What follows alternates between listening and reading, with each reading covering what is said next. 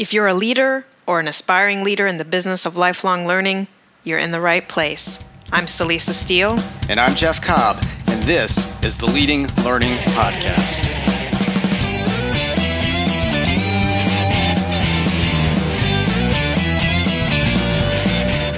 Hello, and welcome to episode 117 of the Leading Learning Podcast.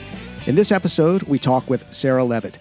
Sarah is a good friend and colleague, but more importantly, for the purposes of this podcast, she has a strong track record in helping leaders to optimize their talents and strengths.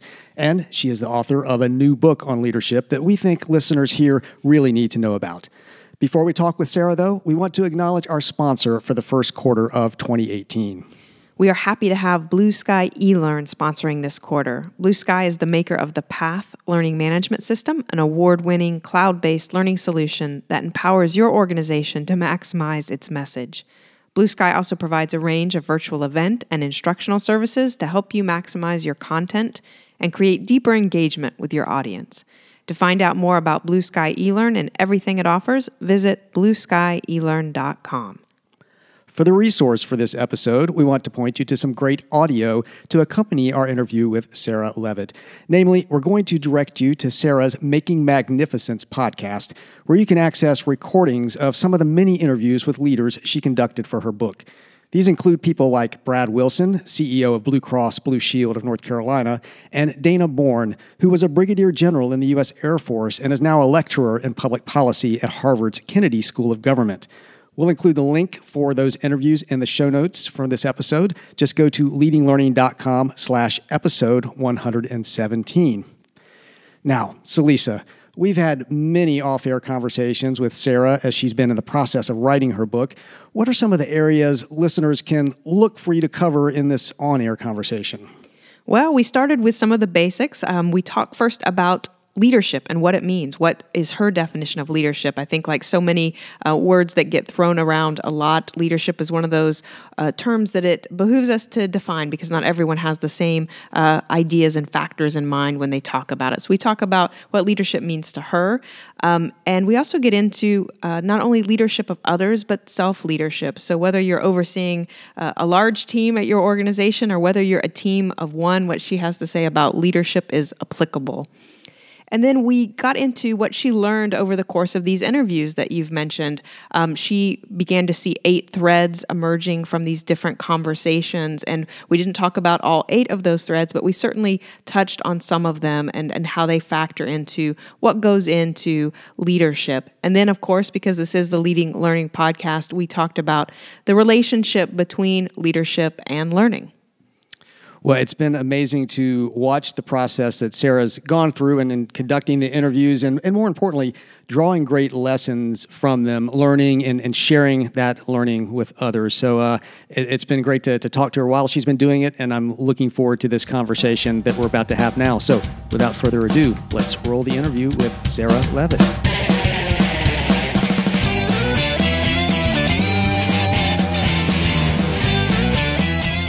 Hello out there, I'm Celisa Steele, and this is the Leading Learning Podcast. And today I'm joined by Sarah Levitt.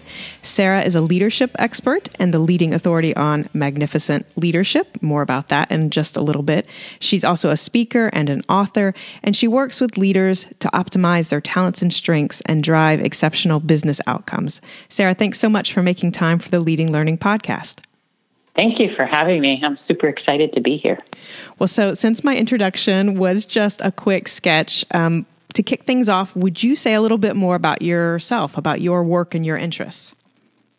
Yeah, sure. So I primarily work with people who run companies, so CEOs and then Fortune 1000 senior executives. And that's usually to help them accelerate their own performance, kind of to take it to the next level of success and to accelerate the performance of their teams. Well, great. And I feel like I want to say here at the beginning that, sometimes when I'm talking to someone for the Leading Learning Podcast, it's my very first time speaking with them, but that's gladly not the case this time around. I've had the chance to talk with you many times over the past few years and benefit from your insight and your questions and your suggestions. And I think it's ironic that we live and work within probably 45 minutes of each other in North Carolina, but we met on the West Coast in LA at a professional development session there. But I'm very glad to have you on the podcast today. And what's prompted this conversation is the release of your first book, Magnificent Leadership. So before we dive into some of the specifics of Magnificent Leadership, would you give us a little background on the book and what led you to write it? Sure. Yeah. So I began the Making Magnificence project, I think it was about 5 years ago. And it was really kind of out of curiosity. I wanted to hear the stories of people, particularly leadership exemplars, really, across all different domains. I wanted to hear their stories about how they navigated the conditions of transition and tumult and uncertainty. And really kind of get inside their stories and understand how they found their way through. So I began doing that.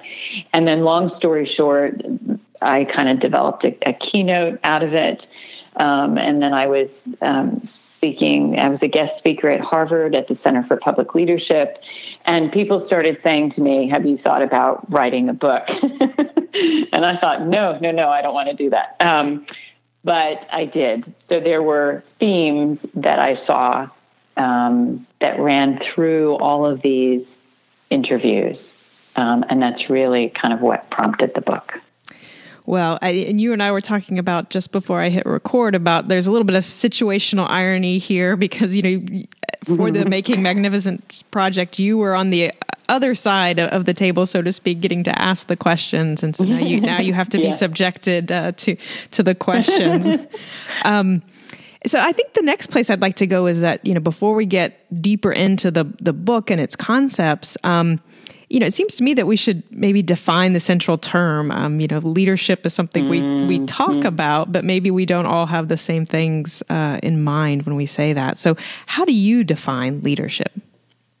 Yeah, it's a great question. And it's interesting. It's often a question that I ask of the leaders that I interview. So I think of it really as self-leadership first. And what I mean by that is being able to, I think, really bring all of one's talents and gifts to bear, to fruition, and directing those toward an aspiration.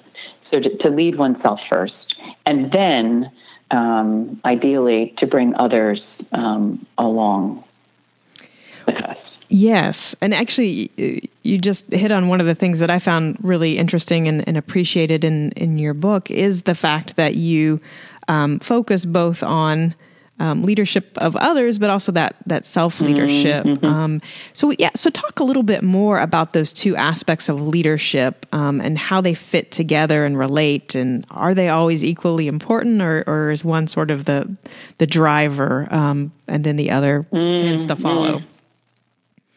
And this is certainly something that I see in my work with clients, and then that I saw and continue to see in my interviews, that I think self-leadership has to come first and is primary, because I think without that, it's I like to say that it's really hard to inspire others if we're not inspired ourselves. And part of leadership's work is inspiration. So I would say self-leadership is primary, and then and not just for something like inspiration, which is fantastic, but also for the challenging times as well. So leaders who are leading themselves and their teams and their organizations through uncertainty, how a leader frames that, and that's one of the themes in the book, that how a leader kind of sets that up for themselves sets the tone for how other people are going in the organization or association are going to see it as well. So are we going to embrace this market change or challenge, or in the association world that might be around membership, right? Membership models, that kind of thing. Are we going to embrace this? Are we going to get creative about it? Or are we going to shrink from it? What are we going to do with this? So I think self-leadership is really primary, and that the work of leading others rests on it. Yeah. Okay, so self-leadership, the bedrock, the foundation that then you build towards the leadership of others from. Okay. Yeah. And you already mentioned it when you were talking about kind of the process that led to the book, Magnificent Leadership. But, as you began to look at these stories you were collecting and the interviews you'd done, that you began to see themes emerge. And in the end, you identified 8 threads that ran through the stories. And so I'm hoping that maybe you would tell us, we probably don't have time for all 8 of them, but folks can go and find them in the book. But would you tell us about one or maybe 2 of the threads that you've identified for Magnificent Leadership, and tell us a little bit about what that thread means? So, something that I was just referring to was kind of what I call the lens we look through, and framing and reframing. And so all of the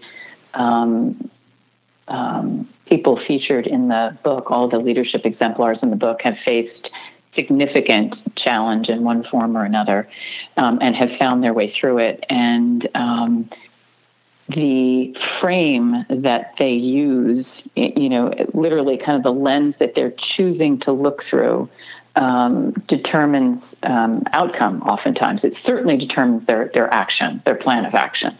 And that came up over and over and over again. In fact, the story that's featured in the framing and reframing chapter, The Lens We Look Through, is a story about a narrative about Dan Michelson, who is CEO of Strata Decision Technology. So he's running an entire company, and he says that that ability to kind of give context and meaning to the people in his organization for what the organization is doing and what they're facing is really the most important aspect of his job, which is a tremendous thing for a CEO to say. Mm-hmm. Absolutely. So, and it's not just for how are we going to frame the challenge, but then what are we going to do with it? And then on the opposite end of the spectrum, what do we do with success as well? How do we build on it? How do we not take it for granted? How do we leverage it? Those kinds of things. But that theme was apparent in all of the stories. And I should say as well, one of the things that was interesting when I was writing the book was seeing quite clearly that almost all, many, if not all, of the leadership exemplars that are featured possess almost all of the 8 key factors.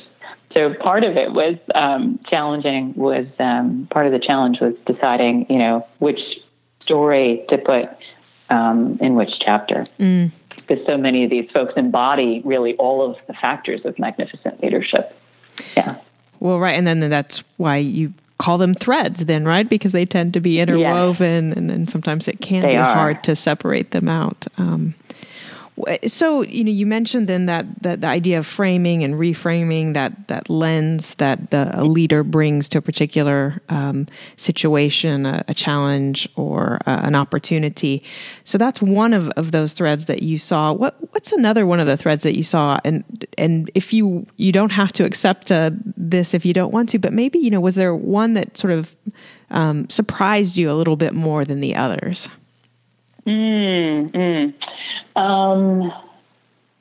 Let's see, one that really surprised me, I'd have to think about.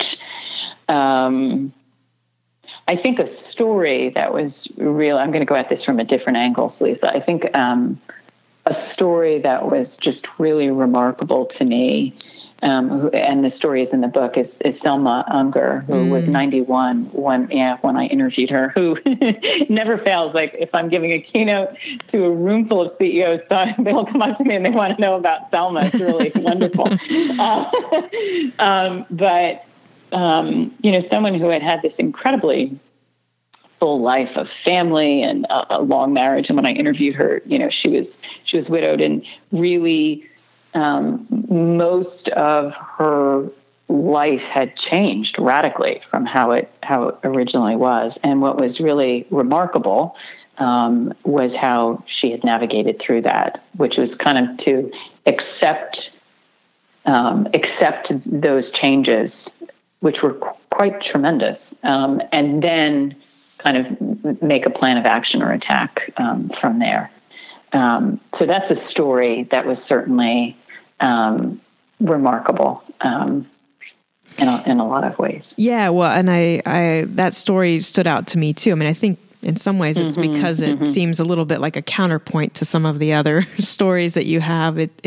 She seems to represent sort of a different take on leadership and the sheer longevity and the time span over which she's had to sort of learn these lessons of leadership and then to evolve and change. So her story also struck me and stood out to me. Mm-hmm. Yeah, no, people will come up and ask me, hey, how is she? which is really great. But her story was really kind of remarkable. And what was surprising, actually, to get to your question, is I was really taken with her, with the zest that she had for life and her ability to kind of continue to greet life at a time when many of us might retreat, myself included, when many of us might retreat from it. And she wasn't surprised by that at all. In other words, I think it felt completely, it was just like, well, this is how I live. I don't know how to do it any other way. And so when I was asking her about, so kind of how do you do this? She thought of it as almost natural to her. And so that was surprising to me. And to try to deconstruct that was fun. Yeah. And so the way you characterized the thread that she represented was this accepting what is in order to create what can be. And I think that is this, it's that sort of tension between acceptance.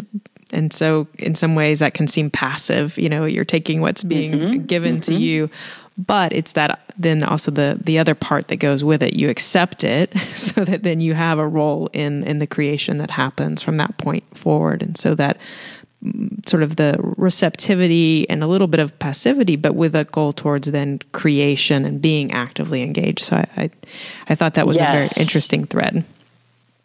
Yes. And one of the things as I was writing, I realized that acceptance could be construed or constructed for some of us as resignation. And Selma's the exact opposite of that. Like her life has really changed drastically. She's like, okay, so it is different. She accepts it. And how am I going to live in these circumstances and live well, live my life. Yeah. So one of the themes that I noticed in the stories that you share in Magnificent Leadership is the connection between learning and leadership. And of course, that's the kind of theme I'm likely to notice since it's the Leading Learning podcast after all. But I mean, I know, for example, Carolyn Colvin, who served as the acting commissioner at the Social Security Administration, said education was the means by which people could affect their station in life. I mean, that was sort of, I think, something she had inherited from her mother. She had that belief, and she stuck to that belief through the 14 years of night school it took her to get her college degree. Yeah. Wow. Yeah, remarkable story. Yeah, just utterly remarkable. Yes. And then there are others too, like Logan Bennett, the president of the Alberta Avalanche Rescue Dog Association, and the Canadian Avalanche Rescue Dog Association. And he was, in that chapter, you say that, he understands he is both leader and learner, and he's committed to never stop learning. And then you also talk about Brad Wilson, the CEO of Blue Cross Blue Shield of North Carolina. And I know he recommends becoming a Renaissance person to young professionals who aspire to become a CEO. And you sort of summarize that maybe what lies at the heart of a Renaissance person is the essential belief that learning is infinite. That's just a few of the stories that were in there where I sort of see this connection between leading and learning. And clearly others see that connection too, because they're talking about it in these conversations that they're having with you. So I'm interested in your thoughts on that connection between leading and learning. What do you see as the relationship between leading and learning? So going back to kind of this concept of self-leadership first, one of the themes or the threads of magnificent leadership is, questing for self-mastery, which I really think of as an ongoing quest. As part of that is an ongoing quest for learning. And all of these folks, and so you mentioned Logan, and he's in that chapter, as is Brad, on questing for self-mastery. Both people are utterly committed to continuing to stay curious. Is really how I think of it. And in Logan's case, avalanche mitigation work is, and snow science, it was really cool. I had to learn about snow when I was talking to Logan. But there's a fair amount of uncertainty there, which is a great metaphor for the business world, because all of my clients are facing kind of volatile, uncertain circumstances where the sands are shifting, as are people in the association world. Absolutely, the sands are shifting. Mm-hmm. So the ability to, and Logan talked about this, the ability to continue to strive and excel and learn and get better and improve oneself, to be on that quest, I think is inherent to leadership. And then for people who are leading or aspiring to lead those around them, to create that environment, and Brad talks about this in our interview, to create that kind of environment for team members and colleagues around us, so that it is okay not to know an answer, for example. Mm-hmm. It's okay to experiment. It's okay to make a mistake, all of which leads to how are we going to learn from it and leverage it to excellence, really. So I think there's a direct line that runs between learning, this ongoing curiosity about the world and about ourselves, and leadership. Yeah, and I like that you, again, talked about, in your response there, you addressed the connection between leadership and learning from both that self-leadership role, like the leader needs to be that lifelong learner and be the exemplar of that. But then there's also in the leadership of others, that opportunity to foster a similar desire for learning, for knowledge, and also to make that safe space for, it's okay to fail if you're trying for good reasons, and as long as we learn what we can from the experience. So, and it's ultimately kind of it's what drives excellence is that curiosity and that space where it's permissible to ask questions and to say, I don't know, let me work on this, let me get back to you, let me go figure this out. Or in Logan's case, where there was he got caught in an unexpected avalanche, to immediately pull his team together and say, okay, what happened? Let's figure this out. Because the stakes are awfully high. Yes, right. And so, not only did he realize, okay, I need to reflect and think about what happened in this case, but that he did it in that full sort of team setting where he said, I'm going to get everybody involved so they can help me see my mistakes, help me see the opportunities, and then we can all learn from it and improve. Yeah, it's great. And so that I think there's a direct line that runs from learning to leadership. And Brad talked about how important it is, and I talk with my clients about this as well, how incredibly important it is for leaders to create that opportunity and space for questions, because that's really where innovation is. That's where ideation is, that's where innovation is, and ultimately that's where the competitive advantage is. It's in learning. Yeah. So in the business world, that's how I think of it. Yeah. Mm-hmm. So that how are we going to get there first question is really answered by learning. Yeah, I like that. That's great. And certainly I'm fully on board with anything that says that underscores the importance of learning. Yeah. Well, so, we build the Leading Learning podcast as being for leaders and aspiring leaders in the business of lifelong learning. And, you have a lot of experience as a coach and a consultant, your own leadership experience, what you've heard in these conversations for the Magnificent Leadership and Making Magnificence Project. So I want to pick your brain and find out what advice you might have for leaders in the business of lifelong learning who want to take their learning business to higher performance. And then also what advice you would have for aspiring leaders in the business of lifelong learning. Maybe it's the same advice for both, or maybe there's some difference there. So certainly to take something from, from one level to the next, whether that's, oneself or one's team or the organization, I think what we were just talking about is kind of imperative to set the stage for that, which is to set the standard incredibly high. Say we're going to stretch for this. And in Carolyn Colvin's interview, we talked about that kind of stretching, so setting the standard really high, and then doing everything you can to help people get there. So that means having the right people in the right roles, for example, and for what we were just talking about, Celisa, making it okay to ask questions, to not know the answers, to be curious, to experiment, to try different things, to iterate, to then develop kind of internal best practices. So, that's what I would say, really on an organizational or on a team level. And then for an individual, I think, and it's interesting because one of the two triggers for me, often being asked or invited to work with a senior leader, is that they are preparing for an elevated role, or they've just landed in one. Mm-hmm. And so being aware of where one wants to go. So what's my goal? And what do I need to do to get there? And then, frankly, having someone outside of ourselves, whatever that looks like, a mentor, someone like me, obviously, but a mentor, something to provide a reflection.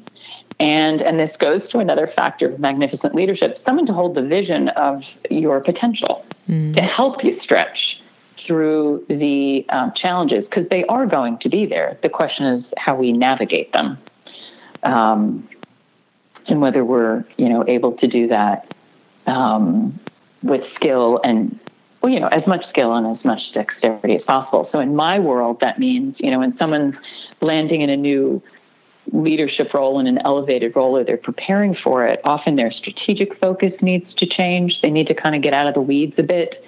And that can be tough, because being in the weeds is often what has gotten them elevated in the first place. Yeah. That's what they're good at. They're good at being on the front lines. They're good at fighting fires.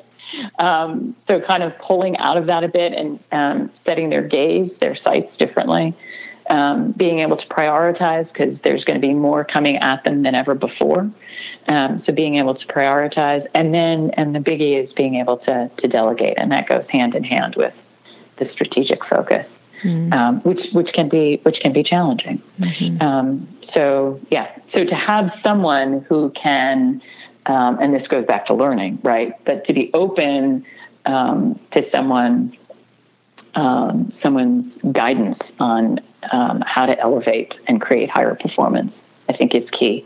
And that goes back to being a learner, Yeah, absolutely. I mean, we always or often talk about how learning is arguably fundamentally social, that we are in a relationship with a teacher, a facilitator, a mentor. And so and that is often how we do grow and learn and change. So I like that you highlighted that thread about having someone else to hold the vision and to help you determine course and then stick to that course. So, because I say to people, it's going to get that vision of our potential and excellence and leadership. It's going to get obscured or blurry at times just by the nature of life and work. We might get distracted. We might get freaked out or scared. Any number of things. So to have someone who kind of reflects that to us, I think is key. Yeah. Well, and just that diversity of perspective and opinion, too, which can be so valuable. So even if you were able to sort of maintain your own vision and keep it there, there's still that value in having different perspectives on, well, maybe that's not quite the right target that you've set there. And I know that came up in at least one of the interviews, I think, where Brad Wilson at Blue Cross Blue Shield of North Carolina was talking about when he stepped into the CEO role, that he realized people sort of started censoring what they would say to him. He wasn't getting the same level of flow of information. Yeah, isn't that a great story? Yeah, he said it was fantastic. How hard he had to work to kind of be extra diligent about getting all of the information into the room, which again goes back to learning, right? So learning is direct. That's where there's that line between learning and leadership and performance, right? When all of the information gets into the room, you have a far greater chance of greater performance. Yeah. So I'm going to ask now our next to last question. This is one that we ask of all our guests on the Leading Learning podcast, and it gets to your personal learning specifically. And so I'd like to hear about one of the most powerful learning experiences that you've been involved in, and this is as an adult, since leaving college and that sort of formal, structured learning experience, and it could mean you as the learner or you as the teacher or facilitator, but tell us about one of those most powerful learning experiences. There have been so many. I think anything, and I can give you a few specifics. I think anything where I was kind of scared and I had to stretch, those are probably the most powerful, where I had some self-doubt, and made myself stretch and do it anyway, where I was shaking in my boots a little bit. I think that's where, on the other side of that, is where the good stuff really lies. Or even, frankly, in the stretch itself. So more recently, that would be, when I began speaking and then keynote speaking, and as the engagements got kind of bigger and bigger, certainly those were opportunities to be scared and to stretch. And people will still say, well, no, really. And people will say to me, now I always get asked this after a speech. They'll say, so do you still get nervous? And I say, yeah, of course, a little bit, and honestly, the day that I'm not just a little bit nervous, will probably be the day that I don't need to be doing it anymore. Because something will have, something will have shifted. And then, so that's one kind of example. I would say the Making Magnificence project has been a really great opportunity for learning in several different ways. And frankly, most recently when I was writing the book. So as I was writing the book, honestly, I realized that as I was writing, as it was coming together, that often the chapter that I was working on was exactly what I needed to be reminded of myself. And so I would say there's a reciprocal relationship there. So I'm its creator, but it's also my teacher in some ways. Well, to your first point about, things that kind of scare you, that maybe kick you into self-doubt, where you have to stretch some, that those have often been good learning experiences for you. So do you seek out those types of experiences, or are those more that when you come across those challenges and then they turn out to be learning experiences? So in terms of hopefully stretching to my own potential and magnificent leadership, I probably tend to seek them out. The things that I want to do, I do not allow fear to get in the way. If it's something, So it's not that it's not there. It's that I don't allow it to kind of be the thing that's making the decision. Right. Yeah. So I probably do seek those experiences out, for sure. Yeah. And then in terms of your second point about the Making Magnificence project, where you've had this opportunity to hear, other leaders talk and to learn from them, and that project's taught you, but then you're also, taking those different stories, weaving them together, that makes complete sense to me, that there's something about that the process is you sort of seeing those connections and making them evident to others, and that in that process you're surprising yourself potentially. I mean, you're beginning to see these connections that weren't maybe readily apparent, and so I think that anyhow that makes a lot of sense to me. That it's as you really get your hands kind of dirty in the writing of the book that you really begin to fully appreciate the lessons and the stories that you've heard through these conversations with all these different leaders. So, well, that's so that's great. So thank you for sharing. And the final question is just, if listeners would like to know more about you and your work, where should they go? Yeah, so the best place is my website, and that is www.sarah-levitt.com. Well, great. Thank you so much for your time today, Sarah. Thank you, Felisa. This has been a lot of fun. I appreciate it. That wraps up our interview with Sarah Levitt. To get show notes for this episode, just go to leadinglearning.com/episode 117. While you're there, you'll also see various options for